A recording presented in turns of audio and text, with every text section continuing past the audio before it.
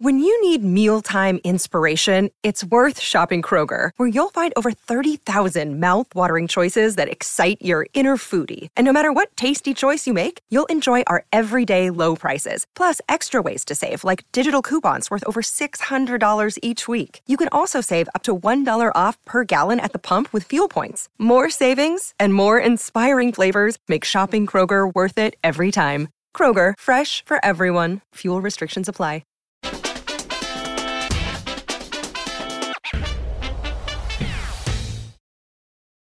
Is this the start of a fourth quarter comeback? Hi, everyone. Welcome to the Real Vision Daily Briefing. We've got a twofer today. Our global markets editor, Weston Nakamura, is with us, and Darius Dale, founder of 42 Macro. Hi, fellas.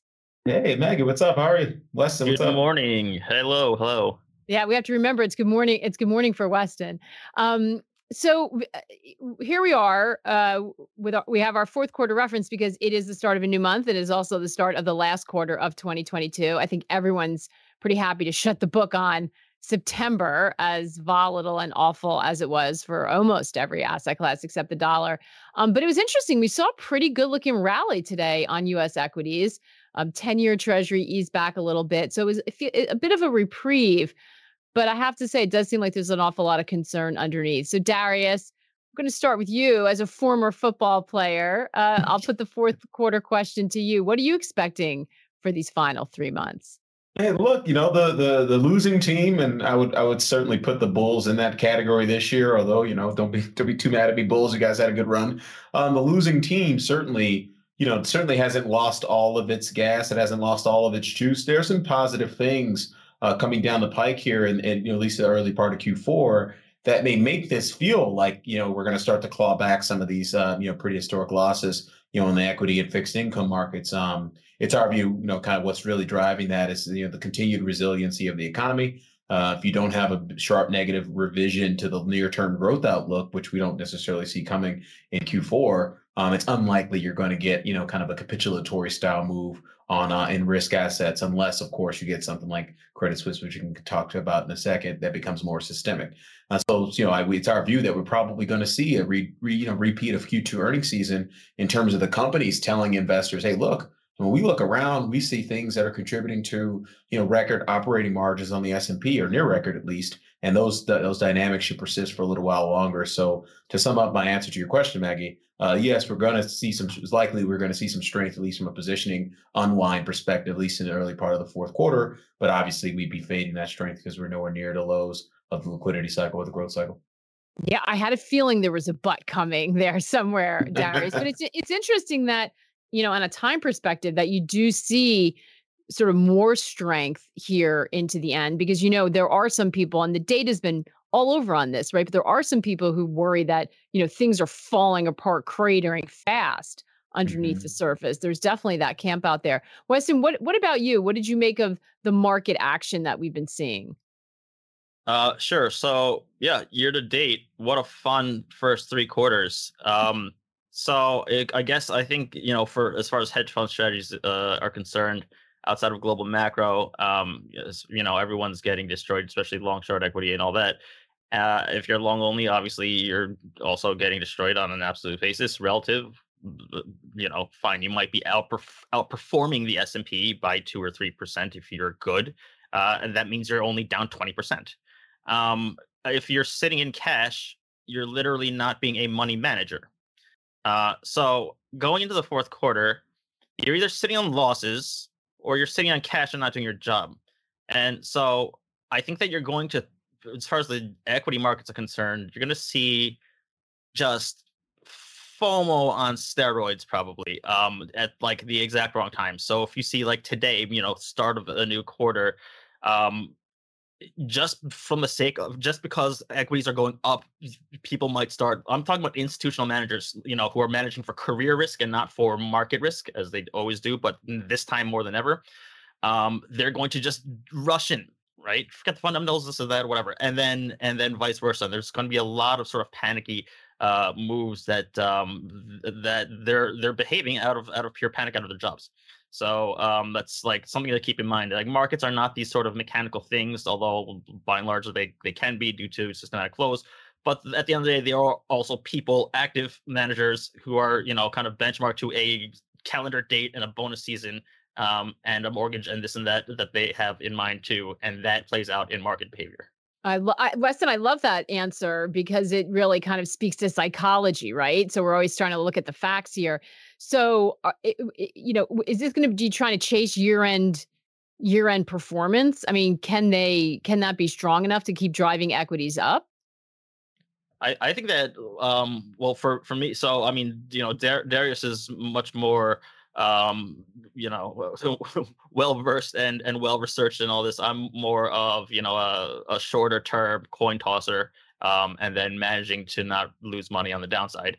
But with that said, for me, I see it as potential like huge opportunities that can pop up day to day, intraday even, to take advantage of or to exploit those who have their jobs literally tied to the P&L performance of their book. The great thing about the individual investors is that we don't have to worry about, you're not going to sell your stocks at the end of December just because it's the end of December. You're going to sell it when you need to sell it, and you're going to calculate the profit or loss in between, but not based on some arbitrary calendar time period. And so you can really take advantage of that because there's going to be forced selling, and people are going to have to, make market actions and activity that you're not subject to. So just look out for those sort of opportunities.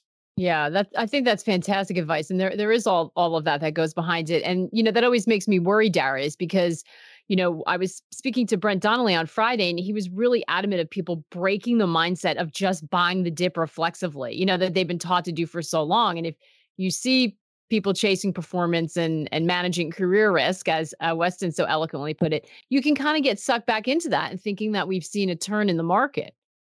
Yeah, I mean, the one thing I would say is that the career risk management aspect of it all, if you think about the kind of the game that's being played on the buy side, it's not as bad, or that career, the level of career risk is not as sort of high as one might think, given as poorly as markets have gone down. So I'm looking at the year-to-date performance of the HFRX Equity Hedge Fund Index, just using isolating the stock market. It's only down 4.7% year to date. This is data through Friday's close. Bloomberg's Equity Hedge Index is only down 5.9%. Data through Friday's close. And, Friday, obviously, we closed down 25% on the SPY year to date. So, that's a 2,000 basis point outperformance for that asset class within that particular asset class, for equity hedge fund managers within this particular asset class. So you actually might not necessarily see the kind of widespread redemptions one might expect in this kind of environment. Now, I'll say that to say this.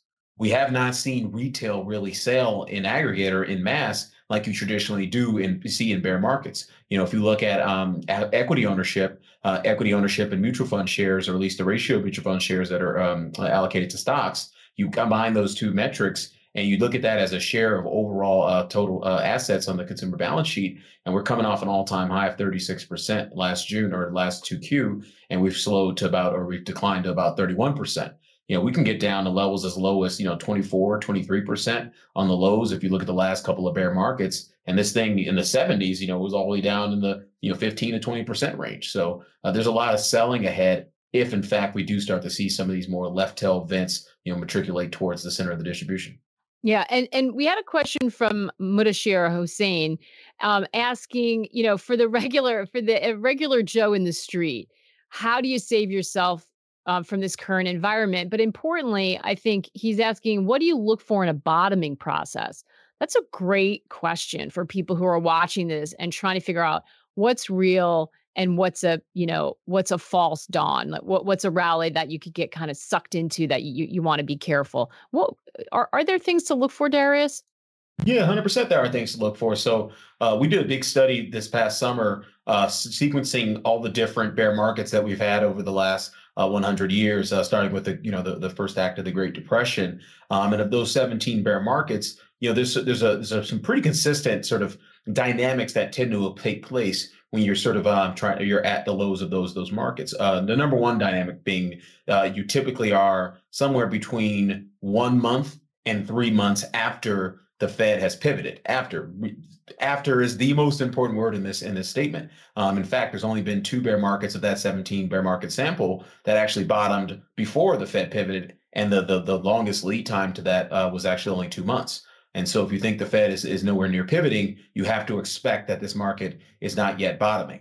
We also studied it through the lens of, so that's the liquidity cycle in terms of the Fed pivot. We studied it through the lens of the inflation cycle and the growth cycle as well. And kind of the key takeaways there is that typically, particularly in inflationary bear markets, when you want to isolate that particular cohort in that sample, the inflationary bear markets tend to bottom roughly 3 months after inflation has inflected off the highs. And that tends to be right around the time you get that Fed pivot. And then lastly, on average growth, the markets tend to be out a little bit more than a quarter to forecast in the bottom in the growth cycle. So to sum all that up, the key takeaways as an investor, this is something I said going back to the early part of this year, and everyone's been watching the show will remember when I say this, it'll be triggering.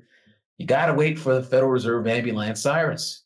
You don't buy when there's blood on the street. You buy when there's a catalyst to clean it up. And 100 years of data, at least something that we spent a lot of time on for 42 Macro subscribers, are telling you that you tend not to want to be buying much ahead of the actual pivot, the inflection in the liquidity cycle. Yeah, the all famous pivot that has been, and Fed officials out again today trying to beat down any hope for that, saying we're committed. That the mistake would be to turn too early. We are in this inflation fight to the end. But Weston, we saw a stunning reversal from the British government today. In fact, one of the tweets that caught all of our eye was from the Chancellor of the Exchequer saying, "We get it, and we have listened." They dropped their one of the elements of their mini budget. We'll see what else changes after adamantly saying they were going to stick with it. The UK situation has been so interesting, and we saw the pound react. What are you watching there? And does this seem like temporary relief, or maybe are they on the road to stabilizing the situation? Oh God. Okay. So the UK. Let me just first say, I just put out a video on Real Vision that covers all of this under this sort of larger framework that I've been talking about of of policy divergence, and then within that there are kind of subcategories. This particular subcategory is central bank divergence, or a policy divergence, as in central banks and their own governments at battle with one another. And I pointed this theme out to watch out for going into Central Bank Week, which was FOMC, September FOMC week, which was also Bank of Japan week, Bank of England week, along with many other central banks that were all hiking rates and all that. That was about 2 weeks ago. And going into that, I said, the Fed, yes, very important. However, keep your eyes on two specific, not just central banks, but regions. Japan, as in the Bank of Japan, and the UK and the Bank of England, and watch for these clashes between their respective governments and their central bank policies. And then the asset class that you want to keep in mind when you're watching this is the FX markets. And then what happened? You saw Japan intervention and a massive 5 yen drop in 20 minutes following a near breakthrough, these sort of, not all-time highs on dollar yen, but post-Plaza Accord highs of 146. You saw that happen. And then shortly after that, you saw the UK government essentially, crash the pound down to 103, which is a record all-time low, only to have the Bank of England come in and not only have to, put aside their their gilt unwinding program, but then start to actively buy at the long end in order to stem any sort of financial instability that was really, crippling and causing a potential existential threat to the pension system. So there's those are two separate stories, but they're within the same general framework of these are self-inflicted wounds that are happening at the hands of elected officials that are at odds with their respective central banks. What I'll say is that of those two, Japan, what they did when they intervened, that was incredibly significant for two reasons. One of them is obviously there is the price action itself, and then the kind of cross correlation relationships that had really just kind of broken apart Brian, if you actually go to chart 1, you'll see what I'm talking about. It's just an example.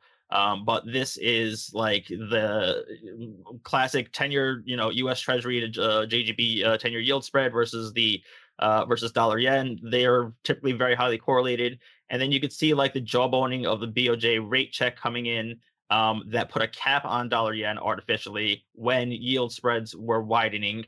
And then you saw the intervention itself, which really blew out that, that correlation. And so one of them is severely mispriced. Obviously, it's going to be the yen. So that's still overhanging. That's kind of lingering out there. But that kind of like that dislocation also ripples across to many other areas.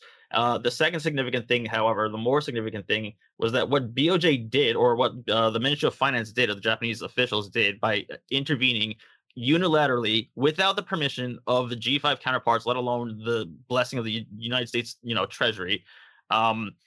When you do that as a G5, a G5 nation and a major economy, and you intervene directly into the third most traded currency globally, in volume, on daily volume, then what you're doing is you're essentially kind of letting a genie out of the bottle and like opening the floodgates for other sovereigns and other central banks to basically say like conventional rules and norms, forget them. Let's toss the book out. Do what you got to do. We're, we are, so, we can't, we're not in a position to complain if anyone else does.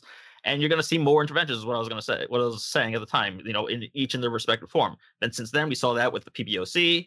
We saw, obviously, with UK, we saw that even the Bank of Korea started to buy back bonds. Now, these are all, you could say, like, these are all very separate, idiosyncratic and all that. Yes, and so is Japan's intervention of both the JGB market and the yen, simultaneously happening, which is economically unsustainable and geopolitically unsustainable. But that kind of symboling is, I think, really dangerous, and I think that we have yet to see what's going to come of any sort of other policy actions that this might have inspired from where, when, how it's going to come through. Like the UK, that policy came out of like sort of nowhere, I guess. But then the Bank of England stepping in, it's like, will they or won't they? That goes directly against what they're trying to do and all that. And you just don't know where it's going to come from. And so that makes it incredibly difficult to sort of invest in. Hey, everyone, we're going to take a quick break right now to hear a word from our partners. We'll be right back with more of the day's top analysis on the Real Vision Daily Briefing. You're a podcast listener, and this is a podcast ad. Reach great listeners like yourself with podcast advertising from Libsyn Ads. Choose from hundreds of top podcasts offering host endorsements, or run a reproduced ad like this one across thousands of shows to reach your target audience with Libsyn Ads. Go to libsynads.com now. That's LIBSYN ads.com. I think that's an excellent point, and it raises the risk, doesn't it, Darius? By the way, we've got some fantastic questions coming in, so I'm going to get to them in just a minute, but keep them coming. They're really, really good. I just want to raise this other really big issue that came up today because I think it's important that everyone understands. So to me, this sounds like an incredibly risky landscape that Weston's describing. And then Darius, we had the news on Credit Suisse, right? Big Swiss bank. Switzerland's supposed to be like, safe, boring, reliable. The stock is plunging and down another 12% today. And credit default swaps, the insurance that investors take out to make against a default from a country or a bank or a corporation, they were blowing out. And that's scary stuff. That's like great financial crisis stuff happening. What do you make of that? Like, are you worried, or is there something else going on that maybe, we should feel at least a little bit better at than those headlines would suggest?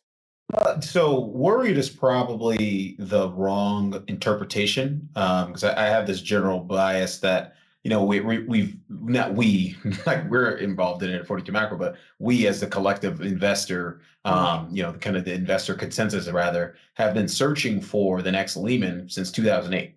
Right, like everything's been the next Lehman since 2008, and so whenever you see when it's back to that same sector from a credit default swap signaling perspective, people's ears are going to perk up, and you're going to get, for lack of a better word, FinTwit's going to get all aroused, and get very excited about that. Yeah, they did, because they were comparing it to some people to Bear Stearns today. So yeah, we know that happens. Yeah. Yeah, and look, let's put aside the probable path, and then how we should think about this investors. I'll put the probable path in the second half of this discussion. How we should think about this as investors is, one, understanding, trying to contextualize the risks. Is this a material risk, and is the risk changing at a material rate? One, you can argue the risk is in fact changing at a material rate, but it's not yet a material risk. If you look at 5-year CDS and Credit Suisse, they're only pricing in about a 2.6% chance of default over the next year, right? Like, that's saying they have a 97% chance of not defaulting. So that's really hardly anything to write home about. And then when you look at Credit Suisse Tier 1 capital ratios, I think it's somewhere north of 13%. That's 300 basis points higher than the Swiss government's regulatory framework, and then it's another couple hundred basis points higher than the Basel III framework. So this is a bank that is well capitalized. So in terms of the actual acute risk, it's probably very low. Now, the issue is that acute risk could continue to rise and accelerate, particularly if we continue to get a deepening downturn in the global growth cycle, and the liquidity cycle downturn does not inflect in a short enough time frame to really start to offset that from a risk-taking perspective. And there is risk that outcome does happen. And so could you see something that looks like defaults on Credit Suisse balance sheet, or huge write-downs, or big provisions for bad loans? That's something that's probably in Credit Suisse future. The market's already telling you that. Will that become a systemic issue? I would have to go no, just given the fact that the U.S. government has these standing swap lines with all its friendly central banks. So obtaining dollars to finance the dollar loan portfolios of this bank is not going to be that big of an issue. It just might come at a significant cost to investors in European financials, and Credit Suisse in particular. It's a great clarification, Darius. It makes me think of, there was someone that I interviewed recently on inflation, but it was the theme that the challenge every day is to trade for the next 10 years, not the past 10 years. And your point about really being haunted by the great financial crisis and looking for Lehman around every corner, I think is a really, really valid one. Weston, I want to pull some of these questions in. And as we know, Weston has been emphasizing the importance of foreign exchange, of currencies, and how they are really kind of the asset class that's giving us the clearest form of signaling. So Charles must be listening to you, Weston, because he's asking, Charles on YouTube, could foreign markets be buying U.S. bonds to try to stabilize their currencies? I think he's right looking at the connection, but I think it's the other way around, isn't it? I think that Andreas was talking about the sort of cycle of doom, of FX doom. Wouldn't they be selling bonds to raise dollars? Can you talk to that? Yeah, sure. This is a great opportunity to just say something that I it always kind of slips my mind, but it's a very basic thing that I want to say. There's a lot of people and I encourage the discussion too, but a lot of people are talking about something like a yen intervention, and how much more they can do. How much FX reserves does Japan have, which is a lot. And their treasury holdings, which is obviously Japan being the largest creditor to the United States, they have a massive amount of treasury holdings. But at what point are they going to have to tap into that, start selling U.S. treasuries in order to, if they're going to continue to intervene into FX markets and so on and so forth? All perfectly legitimate questions. The one thing I just want to say, just before all of that, is let's just define Japan. Like people think that it's kind of just one sort of monolith country, and this is not just relating to Japan, but like when they say the Saudis are doing this or whatever it is, right? Unless you're talking about like a government, the central bank or a government pension fund or like some sort of government entity, Japan, when you say like Japan like is selling treasuries, a huge amount of treasury holdings from Japan are from the Japanese private sector, the insurance companies, asset managers, and not necessarily the government itself. So Japan, like some insurance company in Japan, is not necessarily going to have to sell their U.S. Treasury holdings because they're a private sector entity. They're not going to be propping up USD JPY, right? So we have to be very careful to not try to lump it all together. But to answer your question, yes, Maggie, it would be a matter of a question of like selling, or is Japan going to have to start selling U.S. Treasuries in order to do this? And to that particular point, I would say that if it gets to a point where Japan is starting to, and look that yen intervention that they blasted USD JPY down 5 yen. Well, we're right back to where like it was pre that. So good job, Japan. But they have maybe like 4 more rounds of doing that, and then that's it. But at some point though, if it gets to the point where they have to start selling U.S. Treasuries, and the U.S. I mean, Darius obviously knows about how much issuance is going to come relative to how much demand is going to be there or not be there to soak it up. You might actually get some rumblings of a potential Plaza Accord type 2 type of thing, like at the very early stages. That's, I think, what would make the Treasury Secretary or the U.S. Treasury Department actually do a sort of official, multilateral intervention sort of thing, because borrowing costs in the United States government are just shooting up way too high, way too fast. Kind of like in the UK gilt market, and they just need foreign buyers, aka the Japanese buyer, to step back in and stop being sellers and being buyers instead. And that's what would maybe potentially trigger or incentivize them, the UK or the US to do that. So when it comes down to that sort of level, but until then, you're looking at almost 10 handle on CPI in the US and everywhere else in the DM, and a 3 handle for Japan. And so you're not going to get any sympathy for like selling US dollars and euros and all that, because Japan has a pathetically weak currency. One thing I would add to that real quickly for the next question is that Brian Deese, the White House Economic Council Director, if I'm sorry if I'm butchering your title, Brian, he said he actually confirmed on Monday or on Friday that there would be no Plaza Accord 2.0. Sorry, not Friday, last Wednesday, there'd be no Plaza Accord 2.0. Now, again, we might get there over time, but you have to think about the sort of conditions that were in place for the Plaza Accord and sort of compare them to today, and we're just not at comparable levels. The Dixie got up to 165. I think we're at somewhere around 113 today. If you look at it in terms of realized volatility in the currency market, 30-day realized volatility in the Dixie was 17% when they decided to do the Plaza Accord versus only 9% now. And then lastly, you had the dollar going, I'm not kidding you, look at the chart. It went straight up for 5 years, straight up with like no pullbacks for 5 years. Now we're a little bit over a year into this dollar bull market, and it's very clearly quite painful for most of the global economy. But it's not, certainly from a levels perspective, and nor from a volatility perspective, have we reached the kind of levels that might cause the sort of U.S. to get on board with dramatic weakening of the U.S. currency, particularly here at let's call it 5% core PCE inflation, 8% headline inflation. They're just not going to be able to get away with that. That's a tough sell to the U.S. public. And I think, Jim Bianco and some others have been pointing out, whether you're talking about a Fed pivot or a Plaza Accord, if we're getting to that point, we got a lot of things to worry about. If the situation is that bad that it's pushing us into 100%. These kind of things. So watch what you're for. So, Darius, you gotta watch. I'm sorry. I was also got you gotta watch Treasury realized volatility more so than currency realized volatility for currency intervention.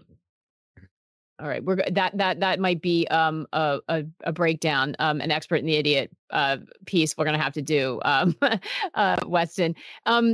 I want to try to rifle through a few of these. Darius, Curious Sand asking, why is the 10-year yield dropping this much today? Some say Fed is buying, and in parentheses, it all. These Twitter conspiracy theories crack me up, man. People need to get back to the base. Get off Twitter. You guys spend way too much time on Twitter. I don't mean that in a negative way. I mean that in a life is too short. There's a lot more wonderful to go out and enjoy the fall weather.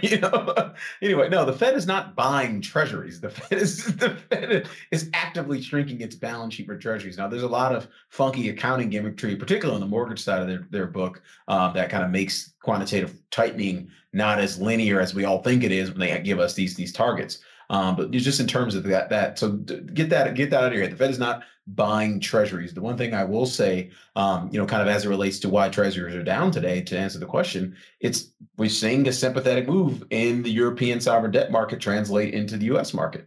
So this about face that we're seeing, or mini about face, if you will, by the UK government to remove some of the, kind of some of the tail end of their kind of fiscal profligacy out of that program. That's out been supportive for the gilt market, and as a function of that, you're seeing a rally and rates global. So you got to keep this global. Sovereign debt is a global asset class. It trades globally. Yeah. And all of these markets are super interconnected right now, which is why you'll hear a lot of the people who come on our program say this is a really macro moment, right? Macroeconomics, big picture. There's a lot of cross ties. These questions are just great, guys. Weston, try this. Yeah. Well, let me ask you this question, then you can circle back if you have another point. Niles asking, is a possible pivot hastened by the historical rapidity of the rate hikes? I mean, we see these markets moving in ways that they're really, really rapid moves, whether we're looking at currencies or rates. Do you think that sort of forces the hand of policymakers in any way? Yeah, but not in the way that I think that the question is being implied.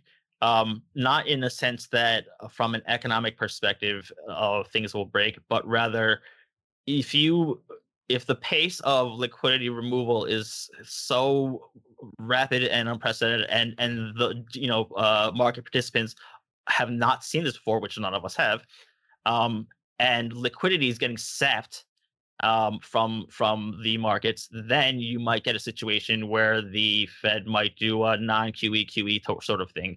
And so in that sense, yeah, but not necessarily from a sort of more fundamental bond yields versus inflation sort of setup. Mm. And that's when people talk about things breaking, that's what they're talking about, when the moves are so extreme that you see, I agree. Darius?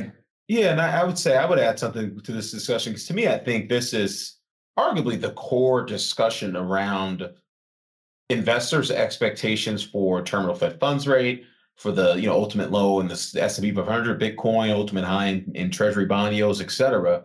And the reality is that discussion centers around what is the neutral level of interest rate. Has that neutral level of interest gone up because the economy is more resilient, has a lot more cash and liquidity on consumer and corporate balance sheets to allow for the economic engine to continue humming despite the rapidity of these interest rate hikes and the rapidity of the balance sheet expansion or contraction that we're currently going through? Or has nothing really changed? It's still kind of a 2019 world, and we're just going through this sort of very rapid boom bust cycle as it relates to coming out of COVID with a bunch of fiscal stimulus. I think if you're in the latter camp, you are expecting Credit Suisse to morph into Lehman. You're expecting a global financial crisis, or certainly something like a deep global recession next year. And if you're in the former camp, which is, this is a different economy, there's a lot more liquidity in the economy, and this is an economy that can probably handle, this level of interest and this speed of balance sheet reduction, then you're probably in the camp that, rates are going to be a little bit higher.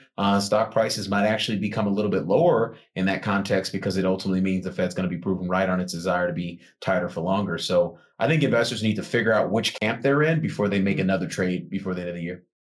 Yeah, that and they are well defined, and there are real divergence out there on opinions, and people who've been in the markets forever are on opposite sides of that argument, and we have them both on our air, so you can sort of dig in and listen and make your decision. We're going to take another quick break to hear a word from our partners. We'll be right back with more of the day's top analysis on the Real Vision Daily Briefing.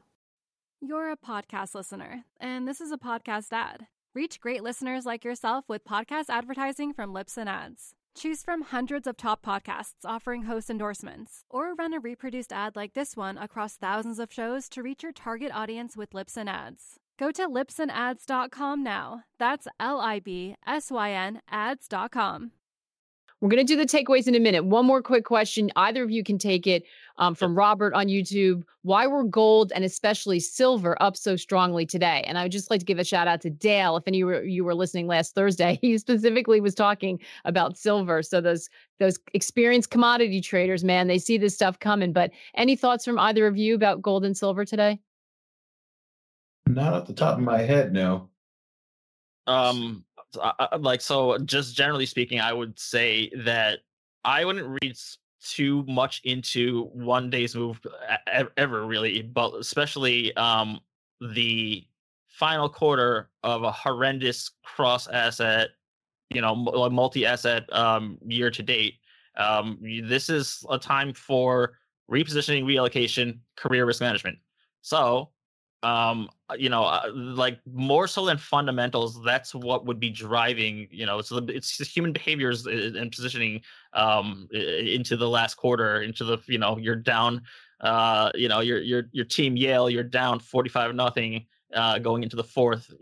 Darius Dale has like the locker room talk, and then they come back out and, they position their assets accordingly. And I think that's what you're probably going to see, not just today, but over the next, few days or so. And I wouldn't read too deeply into it and attach some sort of like kind of fundamental sort of reasoning behind it. But Maggie, can I just bring up like that one quick thing? Yes, please go. Child, please. 40 down, 45-0. By the way, we're definitely gonna have a conversation about where Weston would play. What position should we cast Weston on that team? That we got to get that in after hours. I'm the bench kicker. Yeah. So Brian, can you pull up the last chart? The chart with pound futures and yen futures. This is something I brought up in the video today, but I just want to bring up because this is sort of a view that I have not heard anybody discuss, and so I want to bring it up. So I believe that what the Ministry of Finance also did when they intervened and they basically blew up yen shorts in dramatic fashion, that has a direct tie, in my belief, to the crushing of the British pound to all-time lows. Those are two very interconnected things. So essentially what you have is the Ministry of Finance in Japan. So like foreigners are selling yen futures and all that, and they could give a shit less. But what they care about, because when you have a short position, that means that at some point that's an open position, you have to cover that. You have to buy cover that. And so they don't really care. What they care about is domestic Japanese who are naturally long yen to repatriate, if you will, to like capital flight out, selling yen. That's what they're afraid of. And Japanese need to get long dollar exposure. So by intervening and, doing this unilateral, like intervention into squeezing the yen and basically getting yen shorts or dollar longs crushed, what that did was it made the yen impossible to short or to sell against the dollar. So Japanese investors who need to maintain their dollar exposure now are moving to something else. And so they look around the world, they see the UK as a great candidate for the sort of, sell leg of the long to get their long USD exposure. And so they switch from being long USD JPY to being long GBP, GBP USD, USD GBP essentially, and in order for them to maintain their long their long exposure. And that's why you see, like, because when the UK currency fell to 103, that happened during illiquid Asia hours, right? There's no such thing as illiquid Asia hours with a major G10 or G5 currency like the UK sterling at 10 a.m. In the middle of the UK trading session, which is a very active session. So what that was basically domestics switching over and basically shorting the pound instead of the yens, and doing that switch. And the problem with that is that once they did that, in comes the Bank of England and then short squeezed that position as well. So I think that there's a lot more repercussions come from that, but of getting burned on those two positions, because these are not like speculative positions. These are long onlys who are trying to just hedge their exposure, keep their long dollar exposure, and they're getting killed by two of these central banks and governments that are at war with one another. So that's just something that I wanted to put out there. The rest of it's amazing. In the video. So, yeah, no, it's amazing. And the show that Weston's referring to is what we've been missing. And this is exactly the kind of things that we all want you to have on your radar, even if you don't totally understand them. Ping Weston, he'll go through and explain it a little deeper. If you need to leave a comment, because it's more complicated now. And I think, honestly, that's going to be my takeaway today, listening to both of you, is that, we come into this and we're like, oh, first day of the quarter, there's a huge rally in equities. And, maybe this is the beginning of at least a little bit better a quarter. We can all end the year feeling a little bit better. And what I'm hearing from both of you is not so fast. Yes, you may have a tradable rally here somewhere if you're very tactical, to Darius's point, because maybe the U.S. economy is a little bit more resilient, but there are a lot of really complicated, kind of contradictory things going on. As Weston points out, there's not coordination. Everyone's kind of gunning for themselves right now, in some cases against each other, in some cases the government versus its own central bank. So it's super complicated. And there are a lot of unintended consequences when something like that happens. So it sounds like it's going to be pretty dicey right through the end of this year. Weston, I'll ask you for a final thought, but Darius, I'd love to get your thought on what do people do in this environment? I know we've been saying cash. Is that still the safest thing to do, given what we just talked about? Yeah, no, we said cash is king in January, and it's even more kinger, if that's a word. I mean, with the Fed taking rates to more than likely 4.5%, 4.25%, 4.5%, who knows where they go? Maybe it's 5.5%. We'll see in terms of how resilient this economy and core inflation are going to be over the next quarter or two. Cash is increasingly king. There's, for the really first time since the beginning of my career, there's been a yield on cash, like a legitimate yield, a competitive yield relative to equity and credit market securities. So that's certainly something I would call out, and just be careful if you're as an investor, we're making the call that there is a likely path for a tradable rally, to Maggie's point. But if you're not tactical, if you're not sort of plugged into what drives these tactical moves in terms of positioning, in terms of sentiment, in terms of the actual catalysts and how those catalysts might unfold, in terms of reorganizing investors' perceptions of things like growth, inflation, and policy, do not participate as a tactical investor. I mean, just be a dollar cost average long-term investor. What I'm really trying to say is, if you don't have a process to be tactical and take advantage of some of these market opportunities, you just do well to just go sit in cash. I would highly recommend that. Yeah, and really understand how to protect yourself as well. Yeah. Weston, final thoughts from you? Is it going to be about FX, Weston? No, it's just about just policy risk. A few weeks ago, if I told you that the UK was about to be treated by the IMF like some EM getting lectured at about fiscal policy, you would have thought it was crazy. To 1 week ago, if I told you that everything is going to return back to normal, you would have thought I was crazy, and here we are.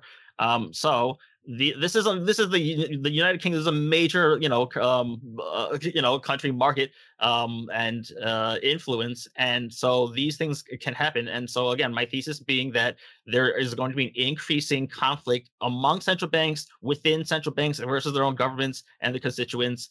This very much includes the United States, especially in election year, and all that. So these are themes that you need to be aware of. And now that it seems to be that people are just the G10 are just have thrown the rule book out.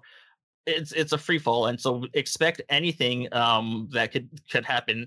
And I don't know how one would hedge against that, but just don't be surprised when crazy shit happens, because it will. Just be very watch kind of on the lookout for that, and have that sort of mentality in the background as you proceed with 42 macro type of real due diligence into markets and all that too. Fantastic advice from both of you. And we're going to try to do our best to kind of tease out a lot of these different angles that you might not hear anywhere else, because at the end of the day, information is power. So you want to be across as much of this as you can. So we appreciate both of you. Wes, we went a little long, but we needed to, and we have you two in the seat. Weston and Darius, thank you so much. And thanks to all of you. The questions were great. Keep them coming, and you can throw them in the comments on our website too, because we go through them. So if we didn't get them in today, all of yours, or you've thought about it and you have some more, go ahead and hit us up there, or hit us on Twitter. You have all of our handles, and go ahead and hit that like button as well. That's it for us. I'm going to be back tomorrow with Tony Greer. So any commodity questions, come arms with them. We'll see you then. In the meantime, take care and good luck out there. Go Yale. The go fighting Darius's, man. The Sri Lankan Prime Minister's house set alight. The first is authoritarianism. The second is corruption. The FOMC is strongly resolved to bring inflation down to 2%. Home builders are abandoning homes unfinished. Massive protests going on here. We're going to see a material impact here on growth and indeed on earnings, which my colleague... Change is happening, and you can fear it, but you're not going to stop it. There are really only 2 countries in Europe that have managed to maintain a replacement level birth rate, France and Sweden. This is the biggest bubble in the history of the world, and you have no clue. It's all herd mentality. It's the same as the property market. What happens over the next few months could define what happens over the next few years. So we want to make sure that you understand why. You've probably realised that we really have been listening to you.